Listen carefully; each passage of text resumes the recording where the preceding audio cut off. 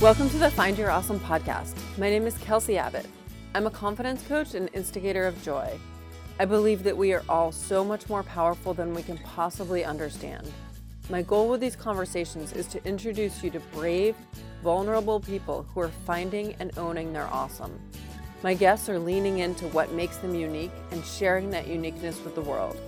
I hope these conversations inspire you to break free from whatever is holding you back and to step into your own greatness.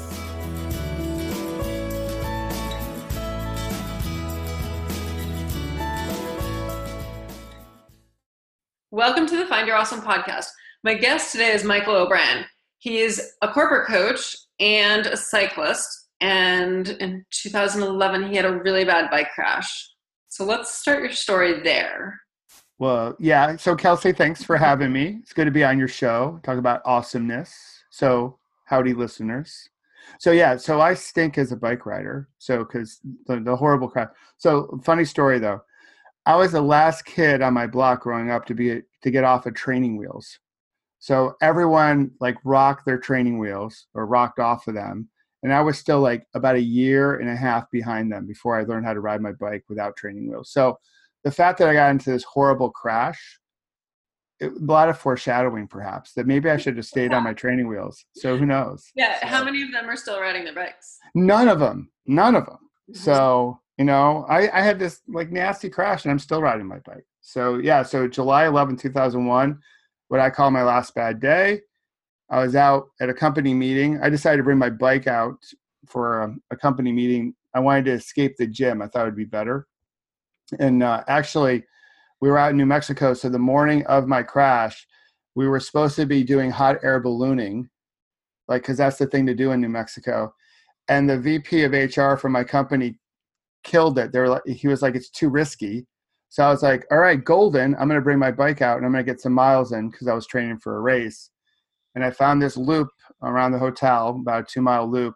And on the fourth lap of the loop, I came around a bend. I was going about 20 miles an hour. And an SUV going about 40 miles an hour crossed the center line of the road and hit me head on. And I remember, I still remember everything from that day, the sound of me hitting his grill, and then the crash into his windshield, the screech of his brakes, and then the thud I made as I came to the asphalt below. And all you need is one course in physics in high school to understand that something going 20 miles an hour crashing into something going 40 miles an hour with that much weight and mass, the result isn't too pretty. Yeah.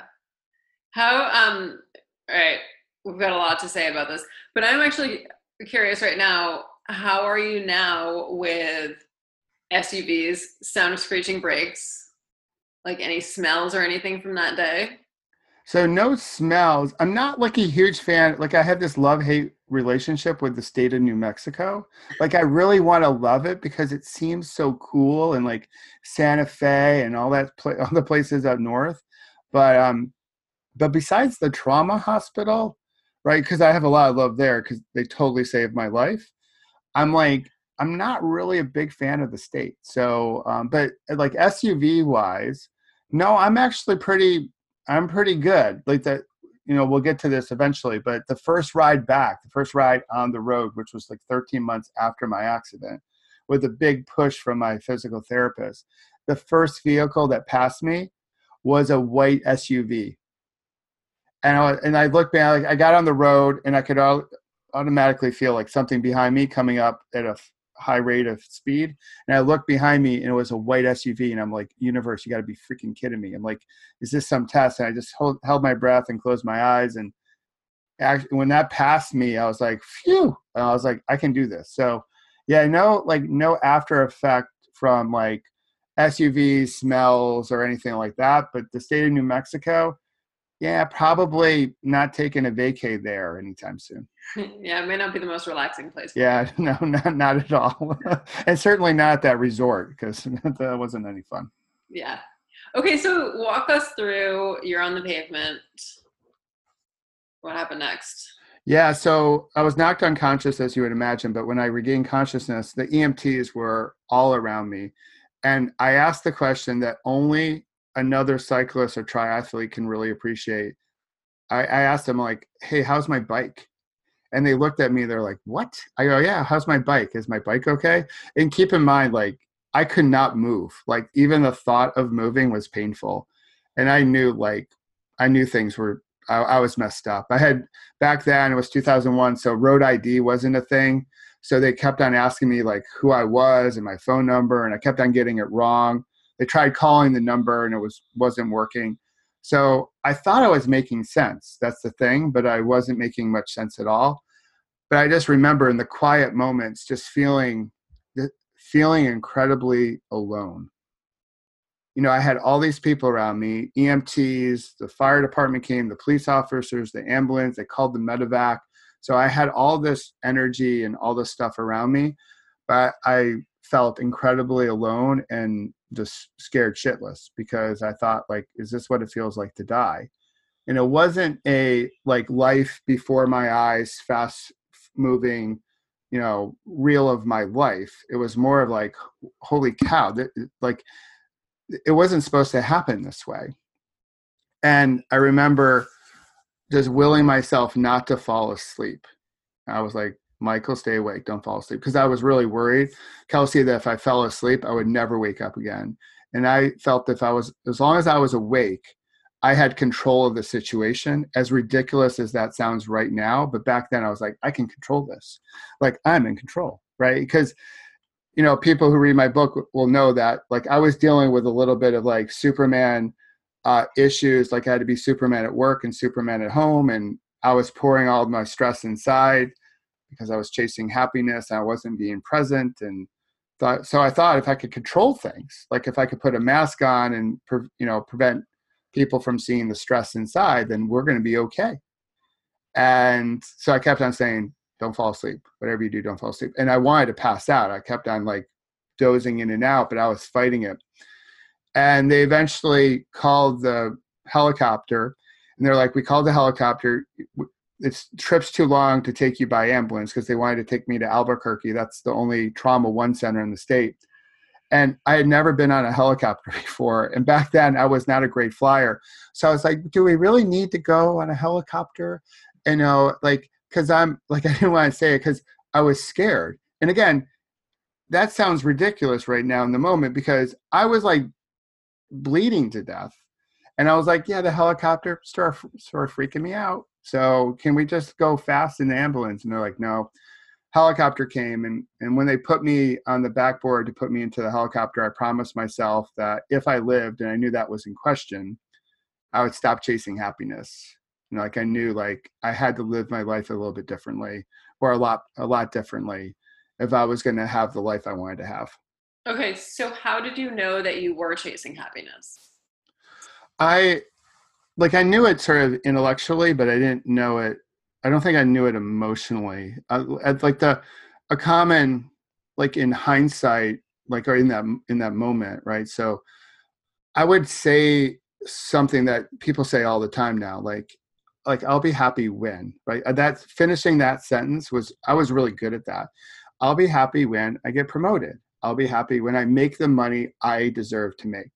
I'll be happy when I buy that new car.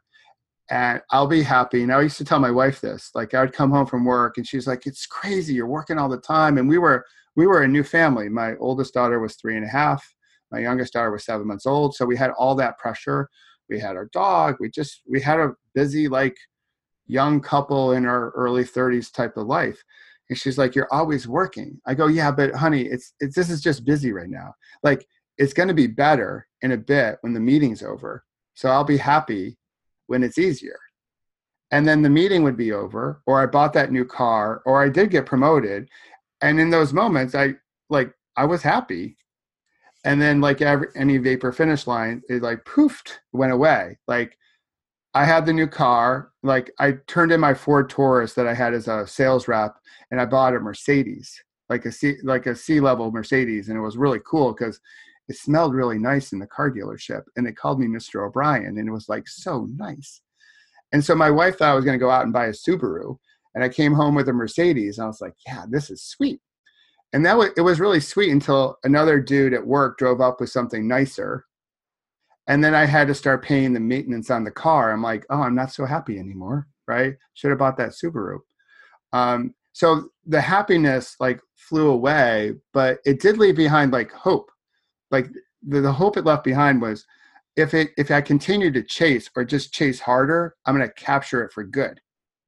And I just kept on doing that. And again, I was pouring the stress inside. I didn't want anyone to see that I was like inside here. I was a stress puppy, and I didn't think I could really show it, because like that's why they pay you to do your job, Michael, and that's the job of a dad, the patriarch, right? You had to be that. At least that's what I thought.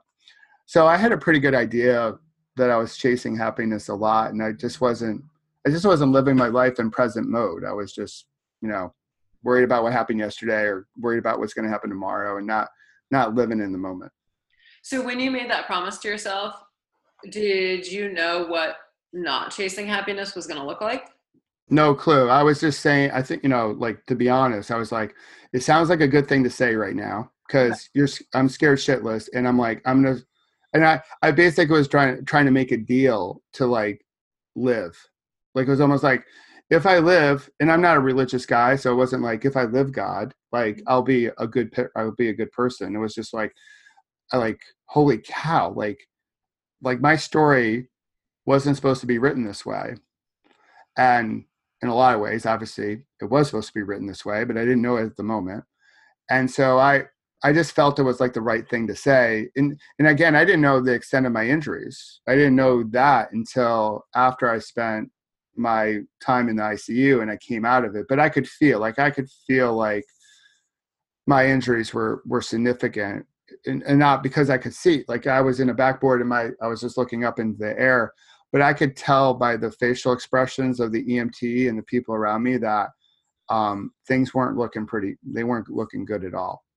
Okay. I could see their worry on their face, and they're like, oh wow, this was a doozy way of starting the day. All right. So you survived the helicopter ride? Yeah, 19 minutes. So I remember every single minute of it. How did you actually get yourself through that? So my flight nurse, so I have a poster of the helicopter crew, and it's the last thing I see before every bike ride. It's on the door that I leave my bike cave. So the last two things I see before I go on any ride is the helmet I was wearing that day, because that saved my life, and that helicopter crew. And my flight nurse, I stared her down for every one of those 19 minutes. She like I had my eyes wide open, willing myself to stay awake, but I was like focused on her. So anyone who's had a baby, any moms out there, that they tell you to find a focal point. My wife's a childbirth doula, so I know a lot about birth as a guy. So she was my focal point. I was just staring her down, and she helped me get through it. And we landed on top of the roof at the University of Albuquerque in New Mexico, at the University of New Mexico at Albuquerque, and down the elevator shaft we went into the trauma center, and I felt like I was on a Hollywood set for ER, and met my doctors and met the anesthesiologists, and don't remember anything for the next 4 or 5 days. So were you in a coma? No, I was in a sort of a drug-induced stupor, right? So I was drugged up, and I was taped down. Like, I was highly agitated, because keep in mind, I'm a drug-free guy. Like, so all of a sudden we got this big bolus of drugs coming in, and I was picking at my IVs and all this stuff. So they had to strap me down to my bed, and I was I was a little bit more pissed off than Spicoli on Fast Times. Like, I was not a happy camper, but there were a lot of funny stories that happened when I was there. Like I interviewed my wife for a job, a 45-minute interview to become one of my sales reps, and I didn't hire her. So she has forgiven me for that. But I told her too to buy Amazon stock back then. So it's 2001. Amazon stock was $15 a share at the time of my accident, and we never bought Amazon stock. Well, you didn't hire her. So it's sort of a trade-off, right? So she was like, you didn't hire me, and I'm like, well, you didn't buy the stock, and so, but she was taking copious notes of all the crazy things I was saying, and the one thing I said was, follow David. David's our leader. Like, he'll show us the way. And so I came out of the ICU and she's like, who's David? And I was like, what are you talking about? Like, cause I would never talk about work at home. Like, I was like, I lived a really horrendous day. I'm not going to relive it at home. Well, David was the first guy I ever knew as a coach. And he was the first guy I knew as a coach that really like sort of spoke like our language of like IPAC. He wasn't an IPAC coach, but he definitely had this spirituality about leading from the inside. And I started working with him like 6 months prior. And I knew like in that moment, like a seed was planted, because I could have been mumbling anybody's name. I was like, something's there. And I knew like one day I'd become a coach. It was really a matter of when. Okay. So back up, when did your wife get there? My wife got there that night. So keep in mind, so she's back home. My oldest is going off to preschool, and my youngest is at home and still nursing and the whole thing.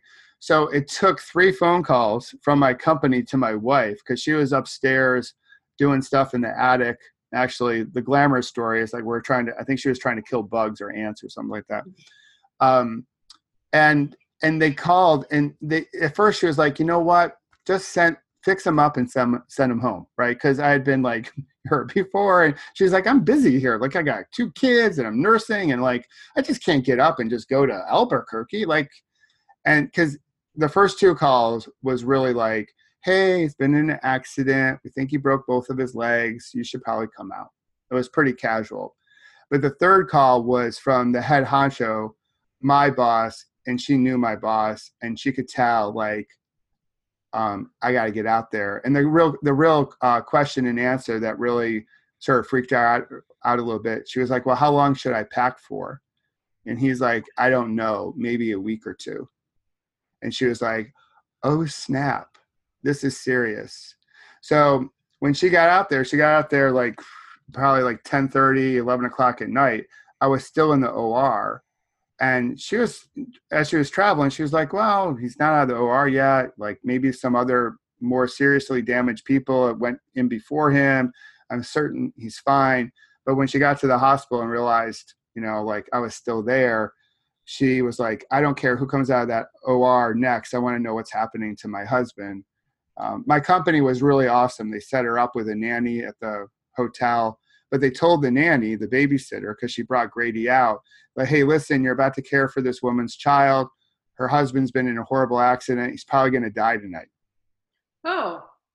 So Lynn, my wife, is going through her laundry list of how to care for our youngest, because she's very thorough, and I love that about her. And so the nanny is like, why are you going through this list? I got it. Like, go visit your husband, And so there was a lot of this ignorance was bliss.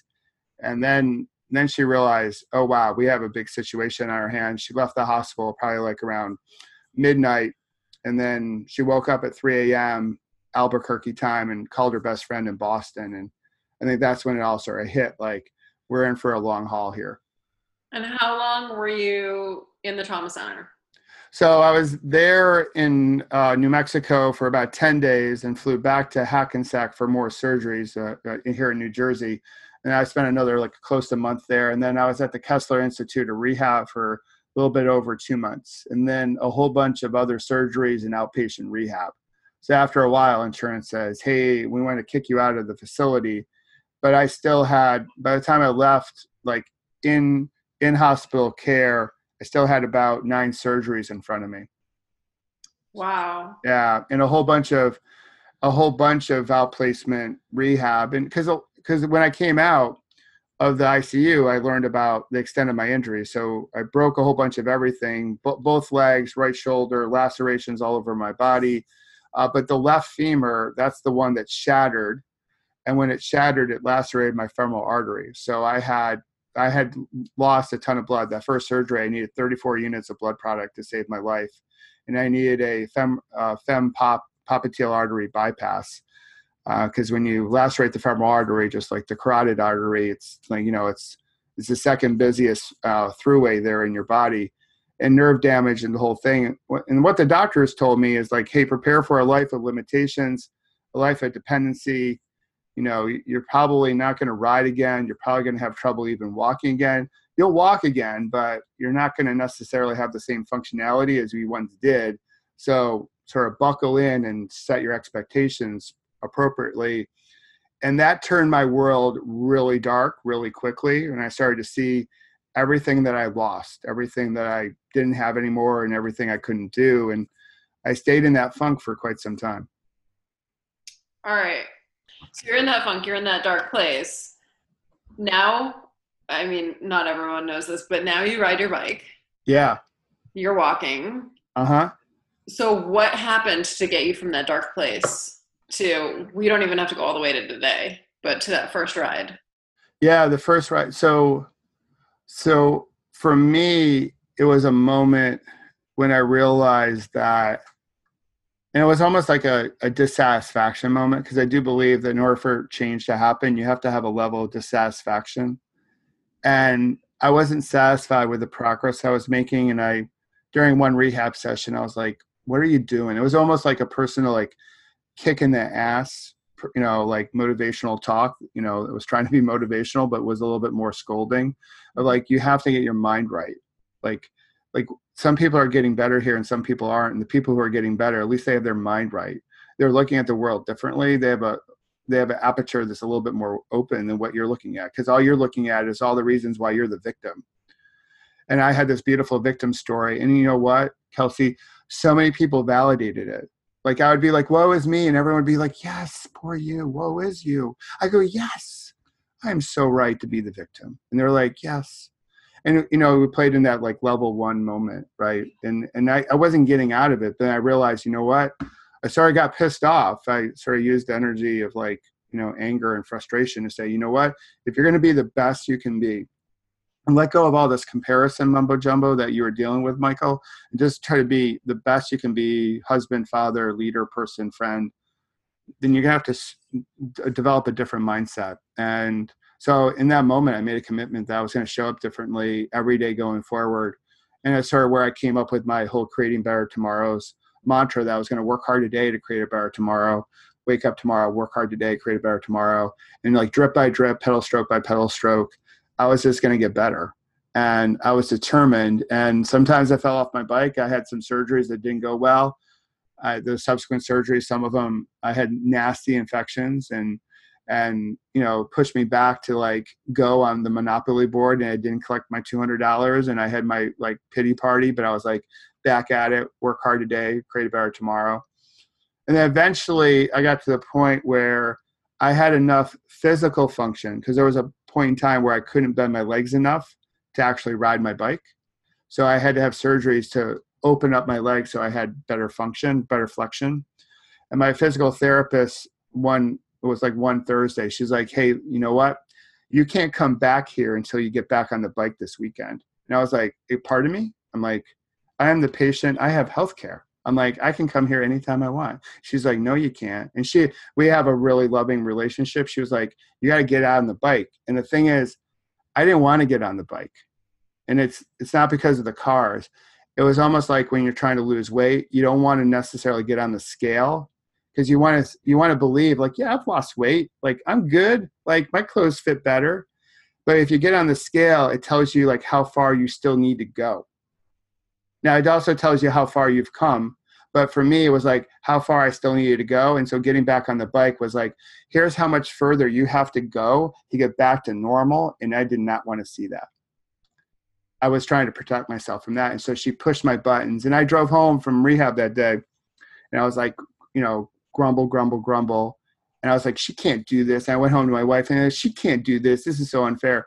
And my wife was like, well, when are we going to go? When are we going to go this weekend to try riding your bike? I'm like, we're going to go on Saturday. So I was like, I said, like, yeah, she's wrong, but I'm going to do it just to piss her off. And that's where I had my first bike ride. It was like 5 miles in duration and maybe 6. And it was choppy as all get out because I have a leg length difference now. And so I just wasn't comfortable on the bike, but at the same time, I felt like so free. It felt like I was a kid again, like riding my bike without my training wheels. And in that first ride, that SUV passed me. But then after that, I was like, okay, we're going to be good. we're going to keep on pedaling and we're going to make this happen. And then each ride got a little bit longer. Each ride got a little bit faster until eventually I got back to racing. What was that like, your first race? Oh, it was so cool because it just happened to be like, it was a weekday local criterium series. And it was actually occurs on the same place where I had that first ride back. It's sort of an industrial park, free of traffic, 1 mile loop. But it happened to be on July 11th that year. So it was in July 11th becomes like a second birthday for me, along with my, real birthday, which screws everyone up on Facebook because they're like, hey, didn't we just say happy birthday to you like a few months ago? I'm like, yeah, like 2 birthday thing. But it was so cool. Like I wasn't in the mix. Like I didn't like mix it up at the end to win the sprint. So, but just the fact that I pinned the number on and got into life and competition, to me, that was the biggest victory. So when I towed the line, I was like, I've already won this race. And I just believe like, every now and again, you got to pin a number on and get into it. And there's a risk involved in that. And even the races I do now, there's a risk involved in me racing. Like if I crash again, like it's sort of a sizable risk, but I fully accept it. I want to live my life that way. There's risks sitting on the couch all day long too. And so every time I pin a number on, I'm like, it's a testament to your mindset and resilience and a strong Peloton and what you can accomplish when you have all that going for you. What's scarier for you, pinning the number on or actually racing?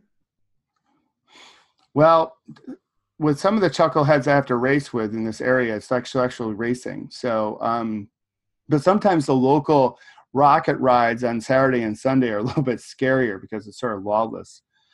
But I think my approach to like pinning a number on and getting into the competition, like I sort of race on my own terms. I try to stay competitive, and I am. And at my age, I like to tell the guys, like, listen, you guys should be way in front of me because I'm racing on 1.8 legs and you have 2. So, so when I'm in it and now I have more confidence to mix it up and stuff and try to get in a breakaway and all that. So that is like, that's so thrilling. Like I love the competition and really started competing with myself.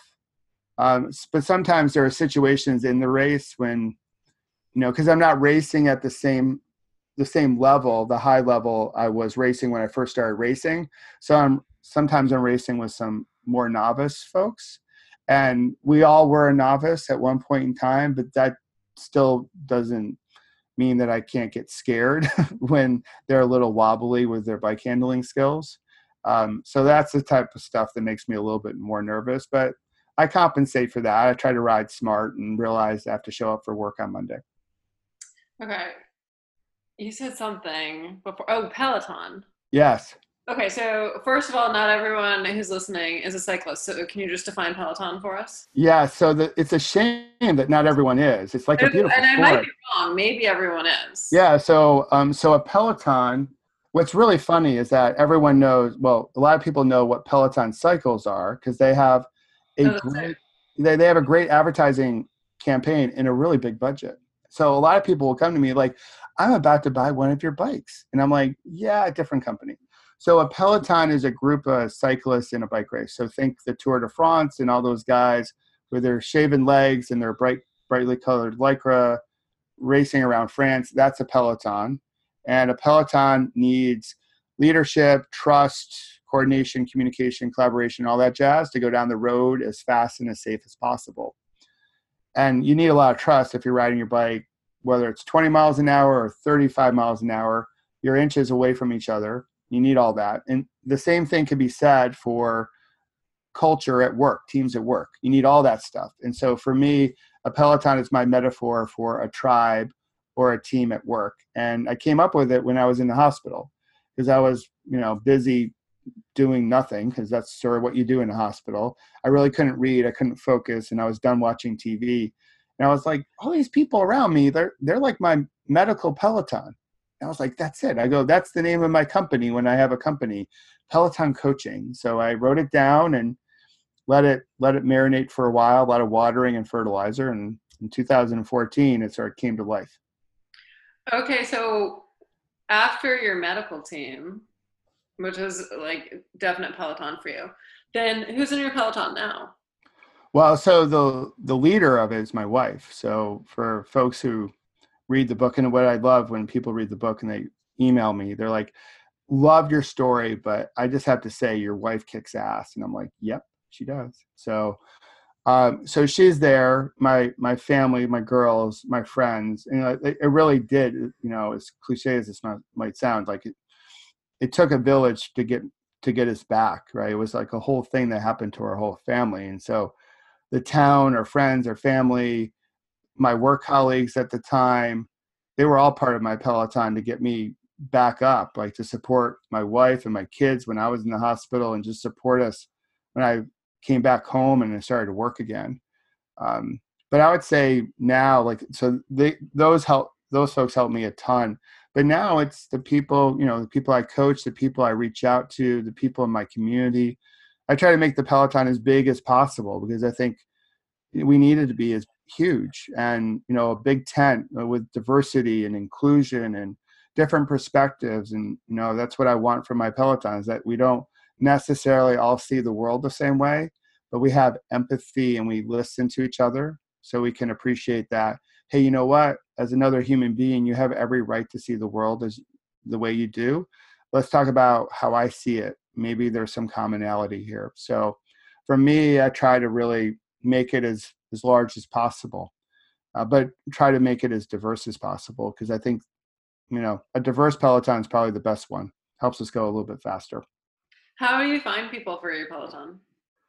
Well, so through a lot of it is through just for my business people, like the people who know me, like using LinkedIn speak. It's like first and secondary connections, and maybe some of the people that follow me online through some of my posts and stuff like that. My book, the cool thing about my story, and I wrote it really for the message and not about the money, because all the money goes to charity. It goes to World Bicycle Relief. I've been able to meet so many wonderful people I probably wouldn't have never met had it not been for writing the book. So those people are my Peloton. And then just from my volunteer work, and also just being an athlete still, I'm always trying to meet new people. Like I don't know if I did a really good job of that when I was younger. I sort of had my head down into my own game. I'd get to an event, I'd be like focused on competing. And now I just try to focus in on seeing as many people as I can see, and trying to slow down a little bit, and take it all in. I think I'm much better, and some of it's related to my recovery, and I think some of it's also related to just wisdom that comes with age. And how about that whole chasing happiness thing? Yeah, that's over. Like now, one of the things I developed out of my recovery is a huge gratitude practice. And I've been practicing gratitude really since that moment where I was like, hey, you got, wake up call, Michael. You got to, shift your mindset, because I wanted to start appreciating what I still had and could do. And so I started a gratitude practice, and I didn't even know it was a gratitude practice. Like a lot of the stuff I was doing in 2001, I didn't really have names for it. Like we didn't know anything about vulnerability until Brene Brown came along. Right. And we didn't know much about gratitude or meditation. Yes, in some circles, but not like it is now. Like I got hit before there was an iPod. Like there was no like how did we know things before Facebook and LinkedIn told us what to believe, right? So like now we have TED. And so we go to TED and we're like, yes, start with why. Or like that, no offense, Simon, but that was a question for a long time ago, right? So, and Gary Vee is telling us to hustle and grind. I was like, we just called it hard work in the 80s, just like, it's just, all that's, and I love both of those guys, so I'm not throwing shade on them, but, just teasing because they're on a pedestal, and it's good to tease every now and again. But like, I was doing these things just to try to help with my mindset. And I knew enough about mindset that I I knew it was going to be a catalyst for success. And in large part, that was because of the 1980 Olympics. Like that was like the big thing when the US team beat the Soviet team. I was like, well, that's all about mindset. So I had that experience when I was younger, But a lot of the other stuff, I was making it up as I went along. Okay, wait. So what did you learn from that? The Miracle on Ice, I'm guessing is what you're talking about. Yeah, the Miracle on Ice. Well, I learned a lot about self-narratives, although I didn't call it a self-narrative. It's like, the story that we tell ourselves. So again, I didn't call it a gremlin or inner critic or any of that stuff that, holds us back and all the stuff that we've studied. Like I didn't have labels like that back then. It was 1980. I was like 13 years old, but I knew, but just following it, like the belief that you can have in yourself when you change the story that you're telling yourself. And the whole idea that our thoughts drive our feelings drive our thoughts, and that drives our behavior. That type of stuff. Did I like internalize them? I guess I internalized them, but I wasn't like broadcasting them out as a teenager, but they were there. Those seeds were planted. So I was able to go there, somewhat subconsciously when I was recovering. But a lot of the stuff I was trying to do coming out of my recovery, I didn't really have names for it. Like I call it meditation now, but if we went back, one would probably say, well, it's not technically meditation, but certainly I had a morning ritual around mindfulness.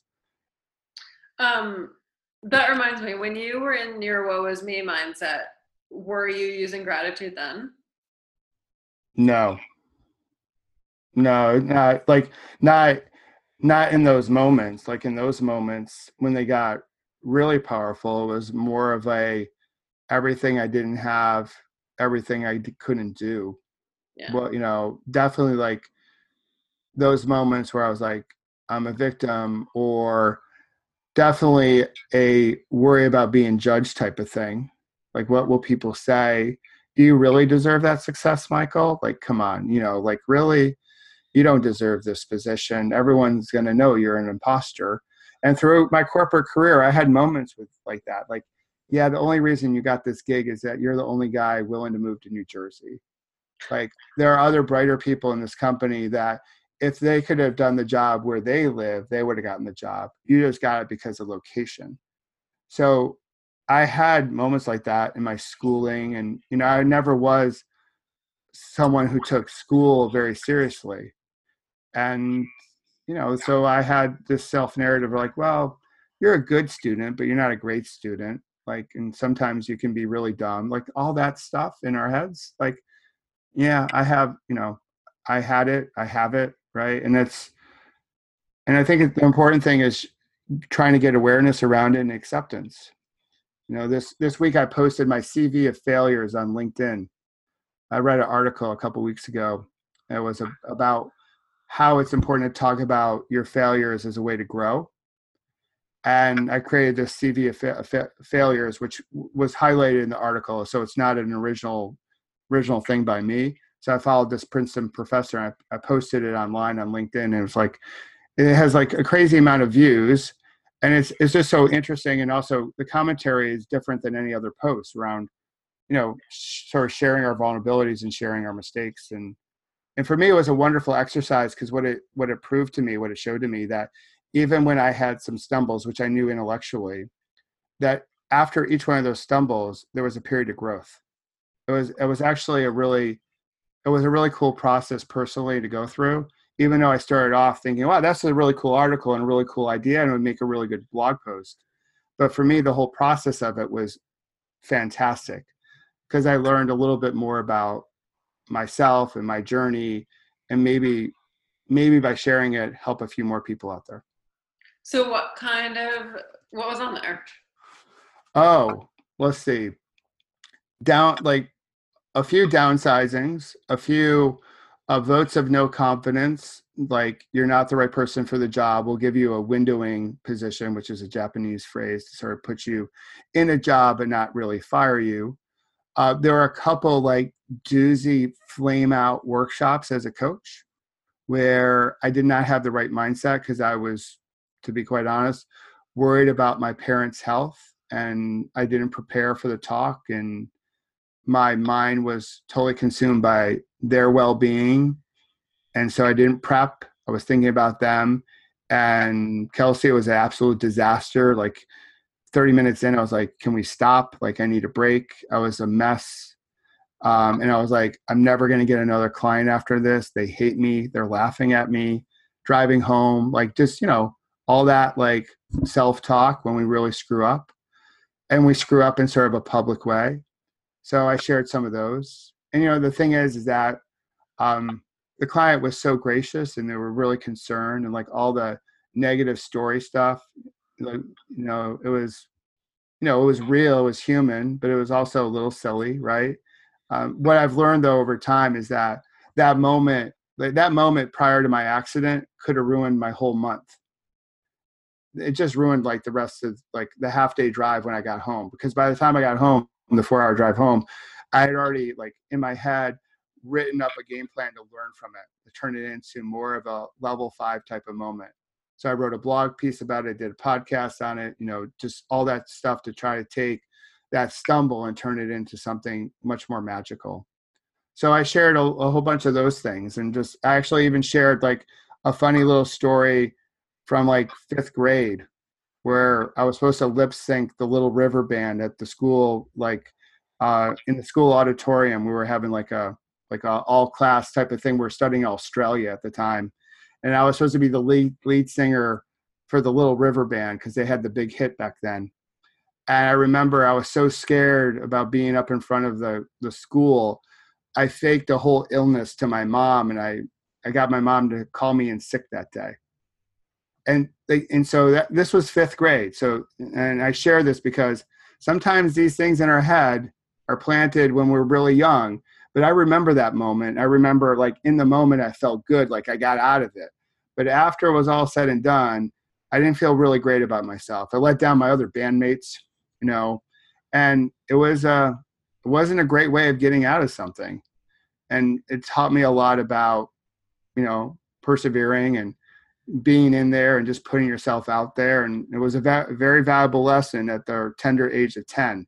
But it's one of those memories that, is still with me. And I think we all have those if we're just honest with them. Yeah, I have one from 3rd grade, a similar one.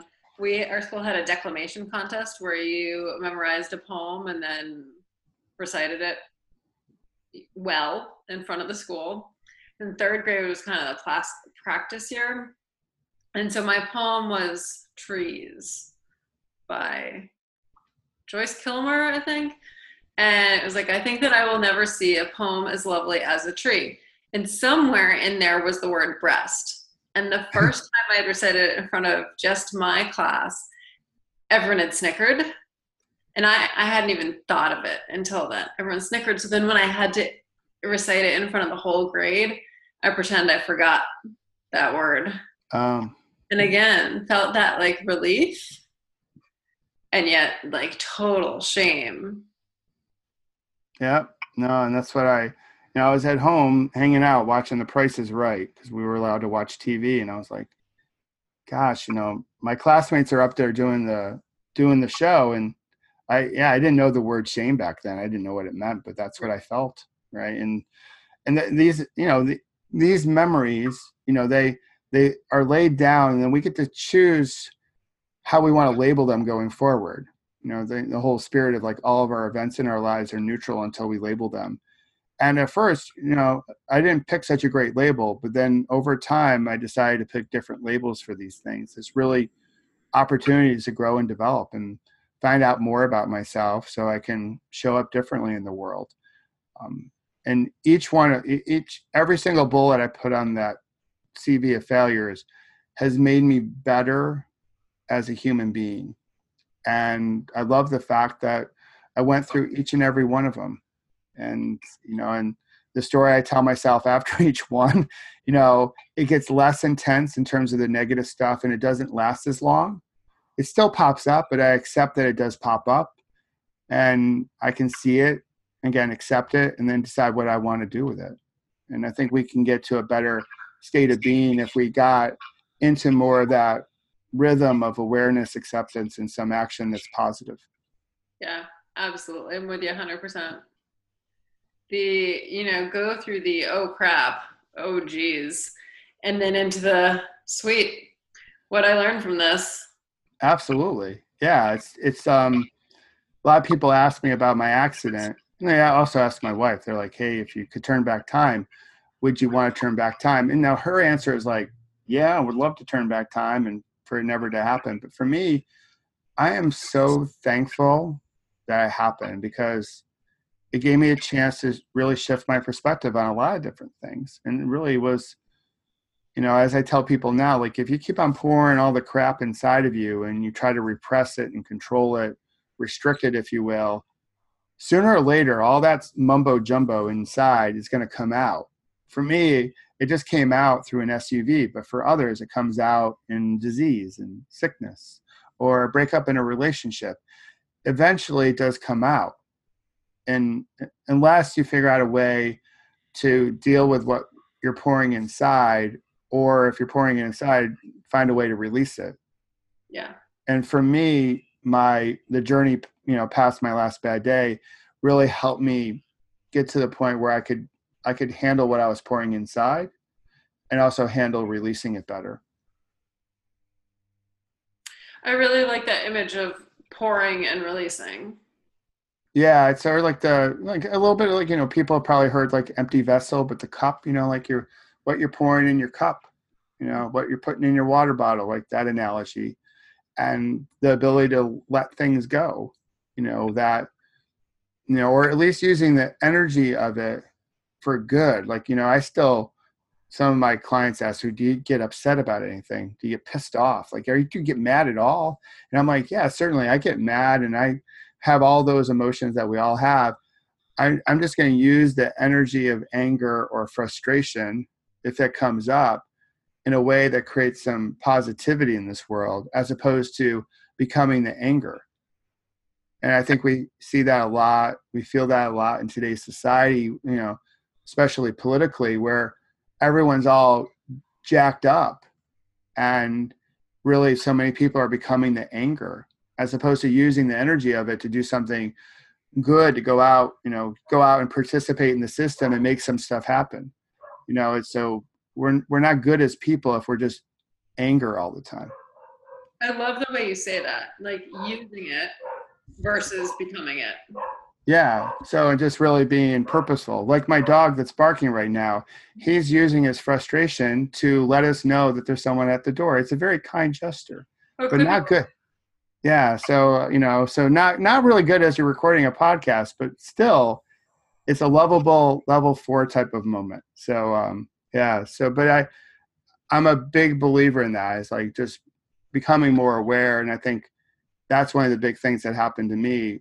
I wasn't really living my life with a lot of awareness prior to my accident, but after it, through a lot of work on myself, having more awareness in terms of how I'm showing up, what I'm feeling, knowing that my emotions are going to drive my behavior, and I have some choice in the matter in terms of how I want to interact with folks. Mm-hmm.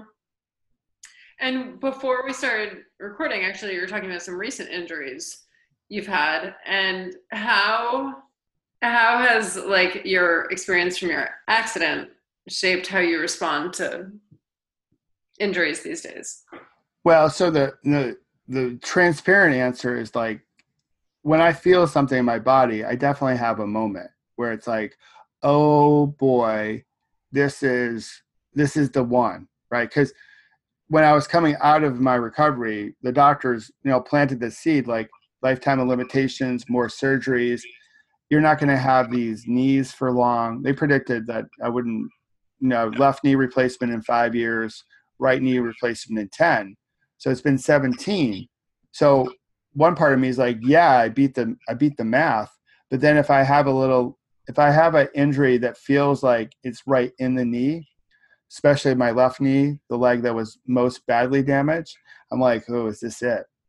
So there's definitely a moment where I get a little worried, and then I try to take a breath, hit pause and work out my game plan. I try to listen to my body. I wasn't really great at listening to my body when I was younger. I don't know if any of us are. We just go for it, right? And we push through the injuries because that's what's tough. That's what tough people do. But now I understand, okay, my leg's not cooperating with me right now. There are other ways I can still be healthy. There are other ways that I can still honor that value. I'm going to listen to my body really closely, and I'm going to work out my game plan to get the proper diagnosis. That said, there's a little bit of worry still with me. Like, I want to be chill, but I'm acknowledging that, yeah, I'm a little concerned, right? In terms of when I'm walking and it doesn't feel right, or I feel like it's catching, it's like, I wonder what that is. So I'm definitely anxious and eager to get to the MRI on Tuesday, and eager to learn more about what the results are so I can get on to the next part of my game plan. So it's not all happy ho and chill, right? There's at least a part of me that has some concern, but the difference is I rather have 90%. I want to take advantage of this opportunity, try to look at what I still have, a little bit of that happy ho type of mentality, and 10% worry, than the opposite, which I see a lot of people walking around with 90% worry and 10% happy. Yeah. And the thing is, my body's going to heal as my body will heal. I can do things to put it in a right frame of mind. If we can worry ourselves sick, then I think we can think ourselves well. And I'm going to, and I work on that through my meditation and trying to put good thinking into my system in hopes that may help, right? Help the cellular structure and the communication of my body. Because we do know, like, if we worry and put a lot of crap in our mind, then we can worry ourselves sick. So if that's true, and we believe that's true, and most people do, because we say it often, then why can't we think ourselves well? And that's what I'm trying to work on. Is it hard? Yeah, it's like super duper hard, but that's my choice right now. And I'm going to live that until I get to the MRI machine, and with some luck, get a good diagnosis that would mean no surgery. And I can just work on it through PT and go back to my therapist, and she'll probably tell me to get back on the bike. So there you go. Yeah. It all comes back to getting back on the bike. It all comes back to being on the bike. Because for me, my bike is about my freedom and exploring. And now it's about, every time I ride, it's a testament to the people around me in a proper mindset that we can overcome our challenges. Now, some challenges out there are really hard to overcome. I don't want to paint the world with like rainbows and Skittles and unicorns. There are some things that are really tough to overcome. But a lot of the stuff that end up being self-inflicted wounds for us, we can overcome that with just a shift in our perspective and a good, strong peloton or tribe or culture or team behind us. And every time I get on the bike, it's a reminder of that. Love it. All right, I think it's one last question. All right, cool. One of my favorite questions to ask people is, what is the scariest thing you've ever done? Scariest thing I've ever done.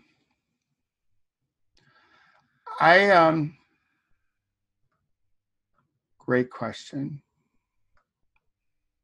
I think it might have been my very first, this is going to sound like a really weird answer, but this is the one that really resonated. That gave me the most back sweats. It was my very first corporate proposal as a coach. And I wrote the proposal, and I had a whole career of selling someone else's product or service. Like, I worked for a company, it was the company's products and services. So I was just the messenger. I wasn't the product. So there was a little bit of like removal, right? Personal removal from that. And as the boss, I wasn't selling, I was just leading those people. And then when I became a coach, and I had some private pay customers, which I gave them my friends and family rates, right? As a lot of us coaches do. Yeah. Then I had my chance to do my first corporate proposal. And I sat in front of this very computer that I'm talking to you on now for 45 minutes at like 10 o'clock at night with the proposal all ready to go. And I kept on looking at the price I was quoting. And I was having a hard time getting comfortable with that. And I was like, am I really worth that much? Am I like, what's that? Like, is it too much? Is it too little? Is it just right? And I'm like, what should I do? I don't know what I should do. Like, if I send this and it's too much and they say no, am I going to make it as a coach? Keeping in mind, like, I left corporate America and I was like, I left everything behind. Like, it was like the benefits and all that jazz. And this was our new thing. Like, the seed was planted. I have to I have to follow this journey forward.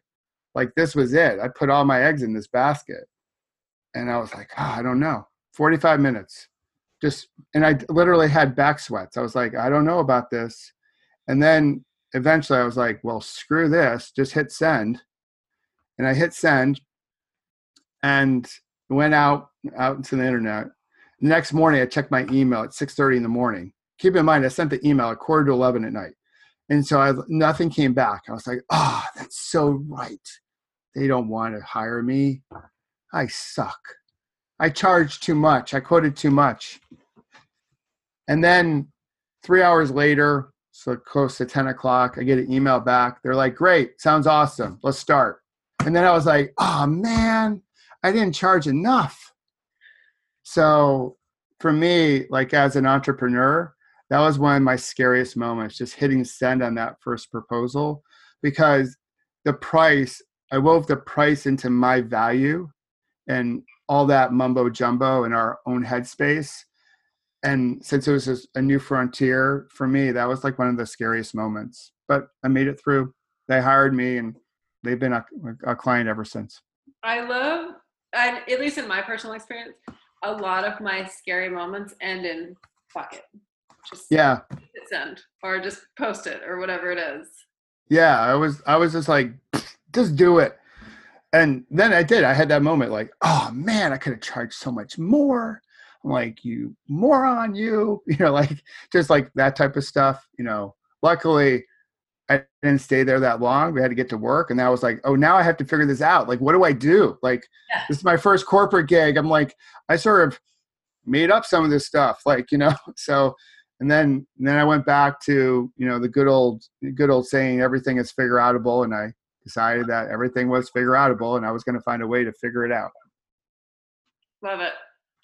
All right, Michael, thank you so much for this time. How can people learn more about you, get your book?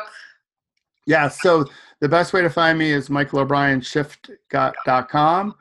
If they want to learn a little bit more about their own resilience, they can text SHIFT to 72000, so 72,000. Just text the word SHIFT and they can take my resilience quiz. And they can get the copy of my book on Amazon, barnesandnoble.com. If they want an autographed copy, they can go to my website and I'll sign one, special edition book.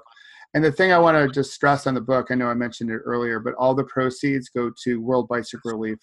And they help girls in countries like Malawi and Zimbabwe and Zaire conquer the challenge of distance by giving them mobility. They give them a bicycle so they can stay in school longer. So since I lost my mobility, and the book was not about money, just about the message, I wanted to give back to a cause that promoted mobility. So as you read the book, hopefully there's a pearl or two in it that changes the reader's life.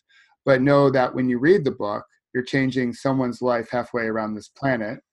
And I totally believe that if you change a life anywhere, you change lives everywhere. So it's a little bit of a feel-good read on multiple fronts.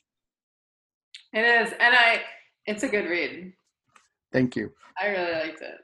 How about Performance Zone? So Performance Zone, yes. So Tuesday nights. So you're on, Kelsey. So Performance Zone, 8 p.m. in the Facebook group, the Performance Zone with Dane and Michael. So Dane Gingrich is a coach, a fellow coach of mine, a friend. He's out in Santa Barbara. He's sort of the yin to my yang. And we have this little banter going back and forth. He coaches athletes around mindset, and I coach executives around mindset.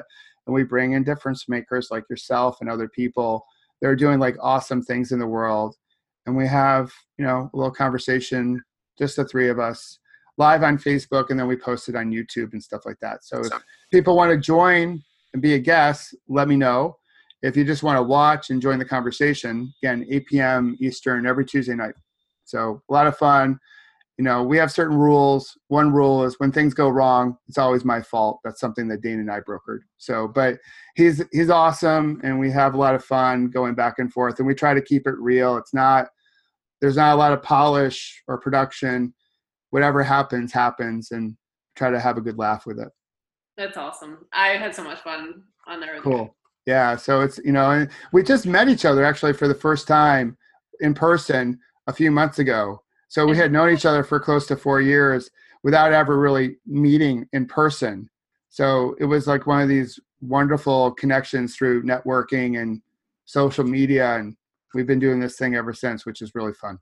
I love it. After meeting in person, do you still like each other? Yeah, we do. But, he was like, you're much taller than I thought. I thought you were like going to be like 5'10", and I happen to be taller than he is. But I'm definitely older than he is. So so we had a good time. We had a really nice dinner, and I think he paid, so it was even better. Absolutely. So, yeah, it was really cool. Awesome. Well, thank you so much, Michael. No problem, Kelsey. Thanks for having me on. Thank you so much for listening. If you'd like to continue the conversation, please head over to Facebook and join the group Find Your Awesome with Kelsey Abbott. It's free. And if you want more than that, go to my website, kelseyabbott.com, and there you can sign up for my newsletter and get a series of free guided meditations. And I would really appreciate it if you could head over to the podcast app and leave a review of the Find Your Awesome podcast. Your reviews help other people learn about this podcast. Thank you so much. That's all I've got for you, friends. Go forth and be awesome.